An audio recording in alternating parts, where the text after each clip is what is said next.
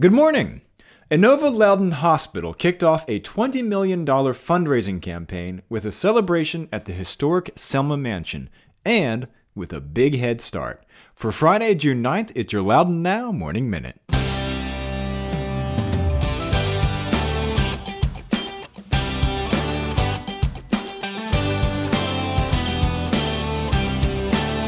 I'm Jennifer Montgomery, Executive Director of Loudoun Hunger Relief.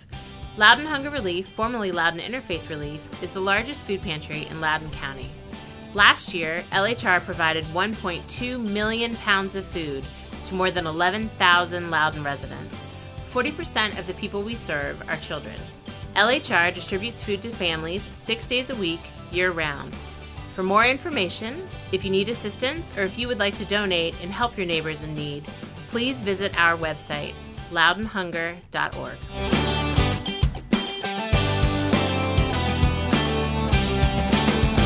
Thanks for being with us. I'm Rence Green. Wednesday night was only the second event at Selma since Sharon Virts and Scott Miller started restoring it, and they opened it up to kick off a $20 million fundraising campaign for Inova Loudoun Hospital. It'll go towards the hospital's $300 million plans, which include a new 7-story patient tower.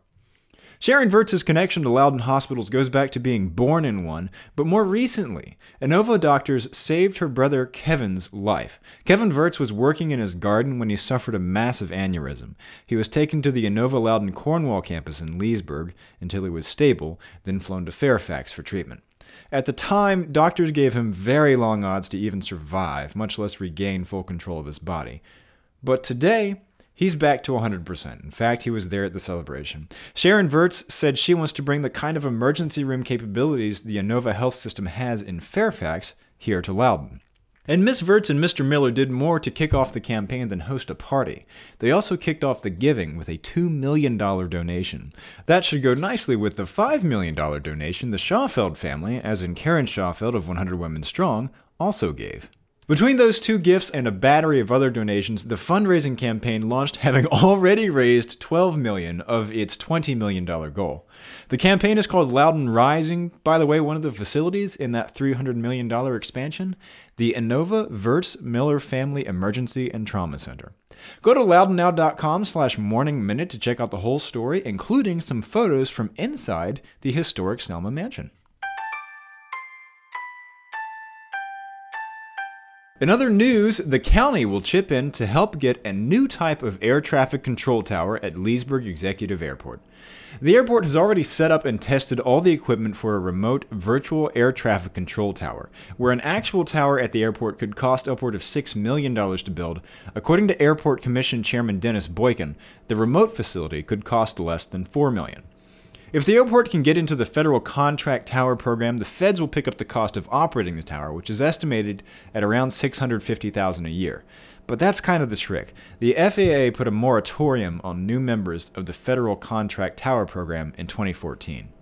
The Leesburg Town Council recently voted to spend $36,000 on a federal lobbyist to try to get an exception. County supervisors have now voted to pitch in $1,000 a month, up to 12 months, or $12,000. Leesburg Executive Airport is the second busiest general aviation airport in Virginia, by the way, with 115,000 aircraft operations a year. The county is trying again to extend a bike and pedestrian trail west of Purcellville, where the W&OD trail ends. About 15 years ago, the county had an idea to extend the W&OD, which follows the path of an old railway, westward, but found the old railroad right-of-way had lapsed, and the property owners along the path weren't playing ball.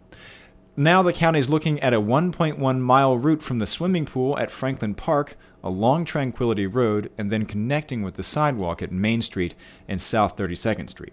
The main question is on which side of Main Street to build the trail. When I wrote that, I didn't realize the terrible pun there, but I'm going to keep it. There are pros and cons to both sides of the street. One cuts across more people's yards, the other encroaches on tees and greens at the Loudoun Golf and Country Club, but either way, no construction is planned until at least 2021. The public comment period, if you want to make your voice heard, lasts until July 7th. You can find more information about the trail at loudoun.gov/underconstruction. The school board is spending $3.4 million in leftover funding from the current fiscal year, which ends at the end of the month. They're using it to buy some stuff they initially cut out of next year's budget. Here's a few of the things they're buying. Designs and construction plans for urban-style schools around Metro Rail. Redesigned computer labs and other rooms to free up space at 2 middle schools which are getting a little crowded, J. Michael Lunsford and Mercer. Equipment like mowers, tractors, and kitchen equipment. Server and infrastructure upgrades, replacement radios, school furniture, and replacement security cameras. And finally, this Saturday, Leesburg Mayor Kelly Burke and Leesburg District Supervisor Kristen Umstadt will be hosting a symposium on Medicare for Loudoun seniors. The Area Agency on Aging will be at the Town Hall from 10 a.m. to noon to answer questions about enrolling in Medicare. Get the full story on all these stories over at loudounnow.com. While you're there, check out Jan Merker's story on the lavender fields of Loudoun, starting with Blooming Hill Lavender Farm. It's at loudounnow.com. On today's calendar, just a whole bunch of stuff. I'll just run down a few things. I mentioned that story about lavender earlier. Well, Blooming Hill's 3rd annual Lavender Festival is today from 10 a.m. to 5 p.m. in Purcellville. It'll probably smell better than anything else on this calendar. The Family Fun Fair and Carnival starts today at Jeff Cobb Field in Sterling. It's open today from 11 to 11. Quattro Goomba's Winery and Brewery in Aldi will have a Meet the Brewer event today from noon to 8.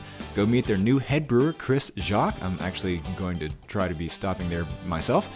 Dirt Farm Brewery is hosting the Schools Out Weenie Roast from 4 to 8. Teachers get half-price pints to say thank you and celebrate making it through another school year. And Joey and the Waitress are playing Music Under the Stars at the Gap stage in Purcellville at 6:30 p.m. As I said, this isn't nearly everything going on today. Get the details on these events and check out the rest of the events calendar at getoutloudon.com. Sam Bartram, by the way, is out of town right now, but she should be back on the podcast next Friday to tell us about the weekend. But you can still check out Sam's weekend picks at getoutloudon.com. Okay, have a great weekend and have a great day.